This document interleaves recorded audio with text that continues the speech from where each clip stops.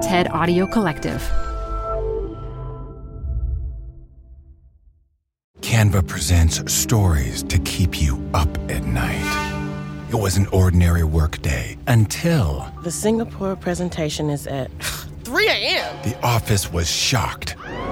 But that's when we sleep. Maya made it less scary with Canva. I'll just record my presentation so Singapore can watch it anytime. Record and present anytime with Canva presentations at canva.com. Designed for work. There is no impulse more natural than the desire of parents to protect their children. Woe to the unlucky hiker who gets between a grizzly and its cub, or even the duck and its duckling. We humans possess those same instincts, and they often manifest in efforts to make things right for our kids. But in our current circumstances, parents are grappling with the fact that they can't make things right. No matter how much we want, we can't resume the playdates, reopen the schools, or uncancel the missed milestones, the birthday parties, the proms, the graduation ceremonies. The coronavirus pandemic is the scariest situation many children have had to face. Heck, it's the scariest situation many parents have had to face. So what can we do to help our children navigate our uncertain, unprecedented new reality? This is Checking In with Susan David.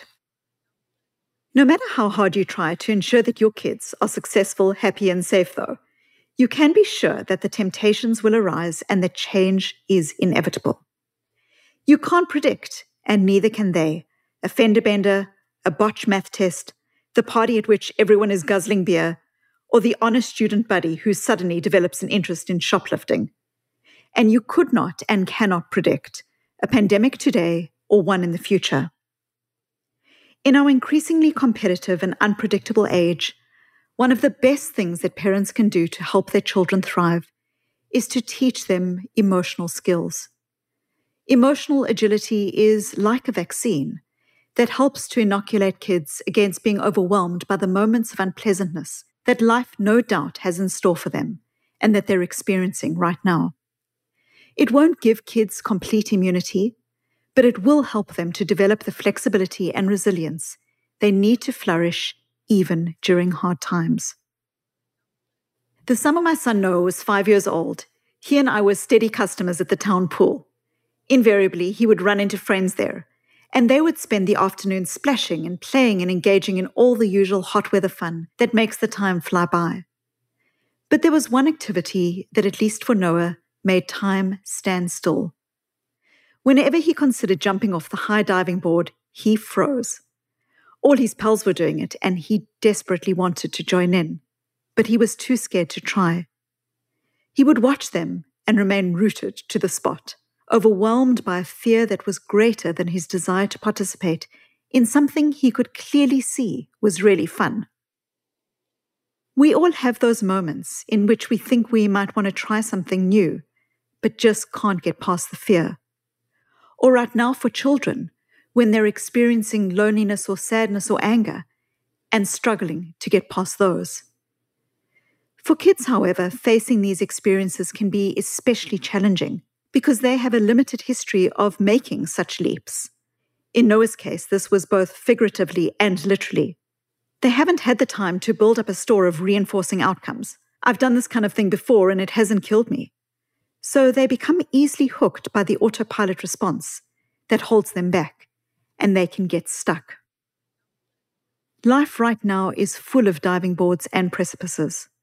But one thing that we know is that helping our children to be agile in this changing world is not about ignoring, fixing, fighting, or trying to control their fear or anything else that they might be experiencing. Rather, it's about helping them to notice and accept their thoughts, viewing even the most powerful of them with compassion and curiosity, and then choosing courage over comfort in order to do what they've determined is most important. Courage, as I've mentioned previously on this podcast, is not the absence of fear or difficult emotions. Courage is fear walking, or in Noah's case, it was fear diving. Of course, a child's difficult emotions like fear often stir up our own difficult emotions, our own fear of fear. We become afraid of what our children's reluctance to embrace an experience will mean for their development, or what their loneliness might mean longer term for them. Or, God forbid, we might think that it reflects on our own parenting skills. We worry about what these kinds of emotions might cost our sons and daughters. We want our children to thrive, and since we can so often see the way forward for them, we try to push them in that direction, assuming that by doing so, our children will realize that whatever they were reluctant to do really wasn't so bad, whether that's reach out to a friend for a Zoom call game of chess or something else. But as we know, the most helpful way to be with our emotional experiences is not to do something because you feel you should or punishing yourself if you haven't, but rather it's about being able to make intentional choices about how you want to be, how you want to behave. The same goes for our kids. When Noah was stuck literally and metaphorically on the edge of that diving board, I could have imposed my will on him, telling him what I already knew. If he went ahead and jumped, he'd be fine and happier for it. Or I could have tried to minimize his genuine worries by telling him, "Don't be silly, everything will be okay. Look at how much fun your friends are having. Do you want to miss out on that? It's okay, just do it." Instead, I was able to start a conversation with him that we continued later at home. After he acknowledged that he was scared, we talked about how he might feel if he did jump, thrilled and proud. How he might feel if he didn't jump, relieved on some level, but also disappointed in himself. And critically, how he could do what was important to him despite his fear, and jump anyway, because it was important. That is, I first encouraged him to show up to his fear. Evolution has made us weary of heights for a reason. And there's no shame in needing time to adjust to the counterintuitive notion that a 1-meter leap into a 4-meter chlorinated body of water is a reasonable thing to do. Simply acknowledging what he was feeling changed his reaction to that fear, allowing him to step out, to create a dispassionate distance from the emotion and what he wanted to accomplish. From there, we examined his why, or the reasons that he genuinely wanted to dive off the high dive. Fun thrills, camaraderie. Along the way, I tried to encourage him that the choice to jump was his choice entirely. In spite of any peer pressure he might have felt, the high dive, jumping off it, was certainly not a have to, but it could be a want to. Next, we tried to focus away from the outcome and helped him to generate small steps, tiny tweaks towards the place that he most wanted to be. When we guide our children through these basic steps, whether in normal times or in times of a pandemic, showing up to their difficult emotions, helping them to label them and understand them, helping them to recognize who they want to be in the situation. Do they want to be a friend, and what does that mean in reaching out to another person? Are they experiencing loneliness, and what does that loneliness indicate about their needs? When we do this, we help to build their character and their sense of values, and also help them to generate steps that allow them to develop a sense of self-efficacy around their emotions over time. Many of the studies that document the value of helping kids to learn the skills of showing up to their own emotions, stepping out, deciding on what their why is, and then moving on, have been carried out over long enough periods of time to trace the development of resilience, morality, willpower, health, psychological stability, and relationship success well into adulthood.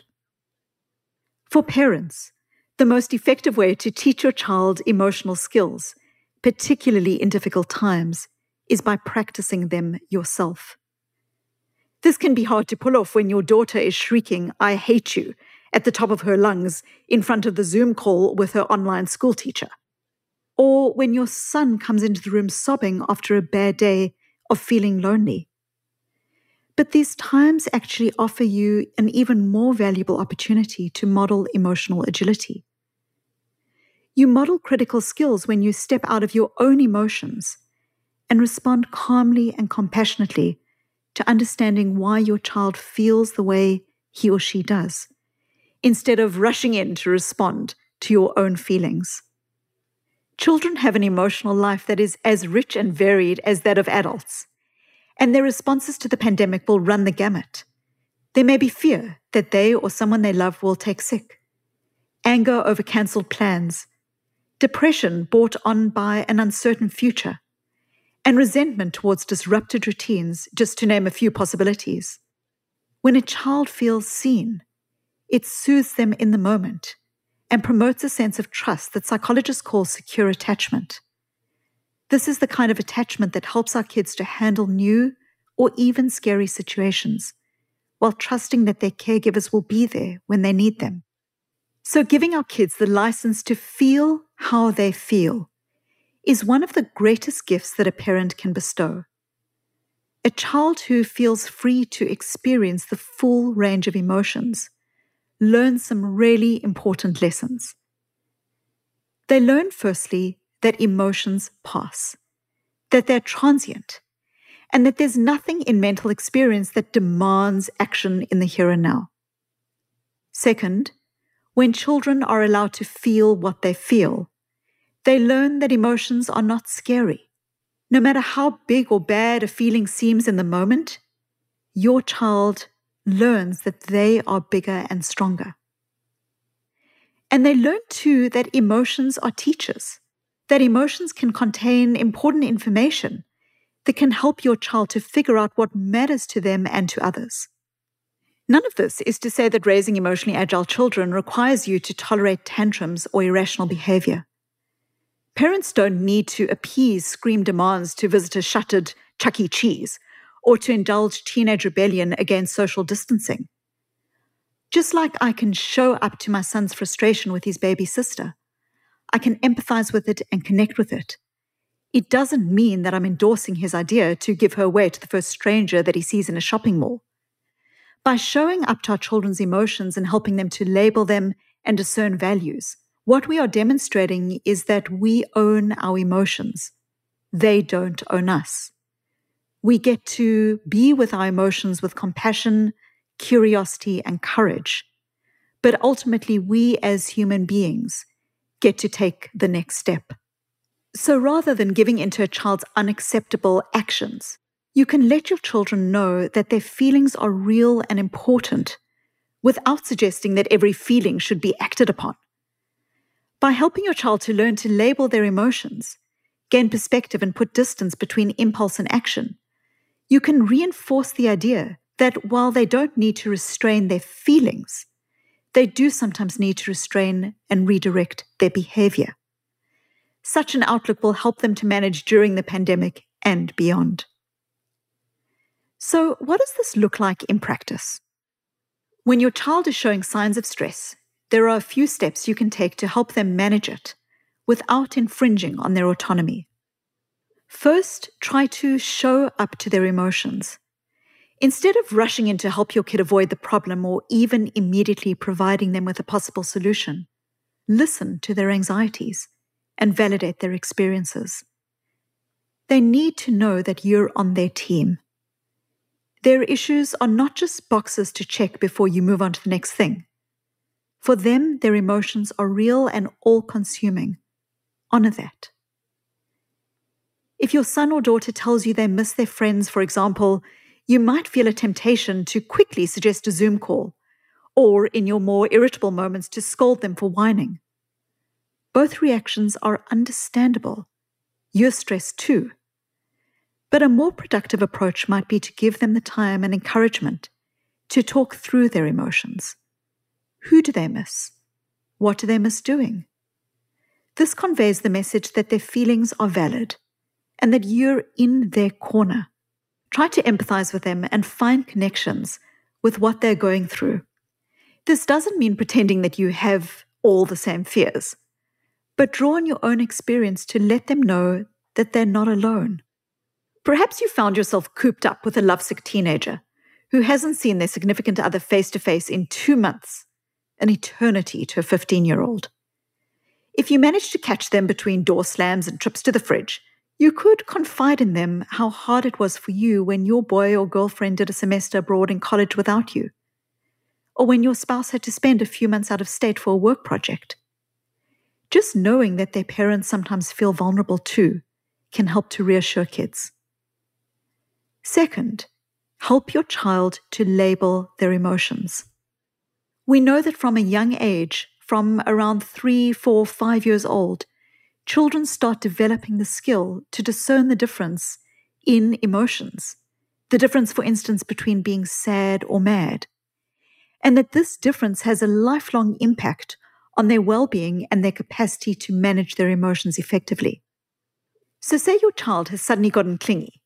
Anytime you sit down to answer client emails or head off to your essential job at the hospital or supermarket, you feel a tiny hand tugging at your sleeve. What was cute at first has become a problem, and your patience is wearing thin. Rather than snap at them, brush them off, or instructing them to be a big girl or big boy, consider having a discussion with them about what's driving this new behavior. Are they bored? Have the shattered routines left them dependent on you for stability? Do they miss mommy? Are they afraid you'll get sick and never return home?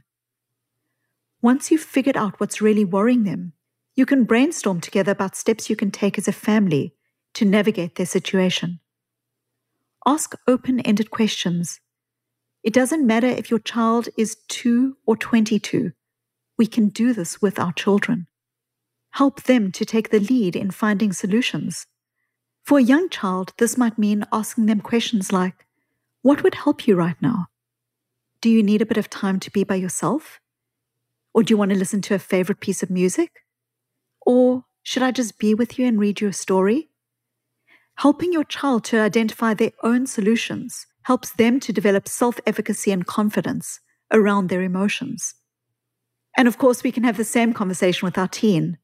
If they're feeling lonely, we can help them to be in the space of generating solutions of how they might want to navigate the situation. I know this advice, which is advice to show up to our children's difficult experiences, to help them to step out of them, to connect with their why and who they want to be, and to make small choices so that they can move forward effectively is difficult. It's difficult when we ourselves are tired and exhausted and struggling with all that we are trying to do. And I'd love then to leave with a short story of something that I experienced many years ago and that I think demonstrates some of these core ideas. When Noah was an infant, I took him to the doctor for his first round of vaccinations.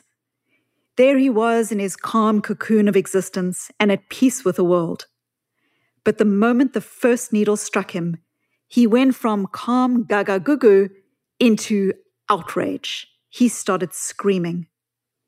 To me, a new mother, exhausted and hormonal, his outrage seemed to say, I trusted you.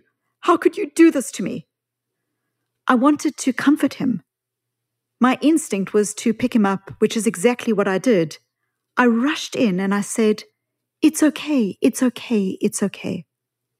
Noah continued to wail, and the nurse continued to do her job. But as she did, she looked to me calmly and with compassion and said something I will never forget. She said, you're saying to your child, it's okay, but it's not okay. It will be okay. She was absolutely right, of course. How foolish of me to tell a person, even a baby who had just been brought into a cold room and handed over to a strange woman who was now poking him with needles and terrifying him, that this was all okay. I was dismissing Noah's very clear and immediate, albeit pre-verbal feelings, denying the very painful reality of his experience. In essence, I was telling him to bottle it. Of course, I went home and I started to brood myself. How foolish of me. How foolish of me. I've got a flipping PhD in this stuff and I did the one thing that they say invalidates and ruins your child for life. By the time my husband Anthony came home, Noah was well beyond his anti-vax protest. I, on the other hand, had been trashing myself for hours. I had spent years studying emotions. I should have known better. As soon as Anthony stepped through the door, I told him the whole story. Can you believe it? Noah was crying and I said, it's okay, it's okay, it's okay. I completely invalidated him. Anthony remained completely silent. But then an amused smile came across his face, and he responded, "It's okay, Sue. It's okay." The reason I tell you this story is because, yes, we can all hear what it is we need to do when our children are experiencing difficulty or frustration. And we can all have the inclination to rush in and the knowledge cognitively that this may not be the best response.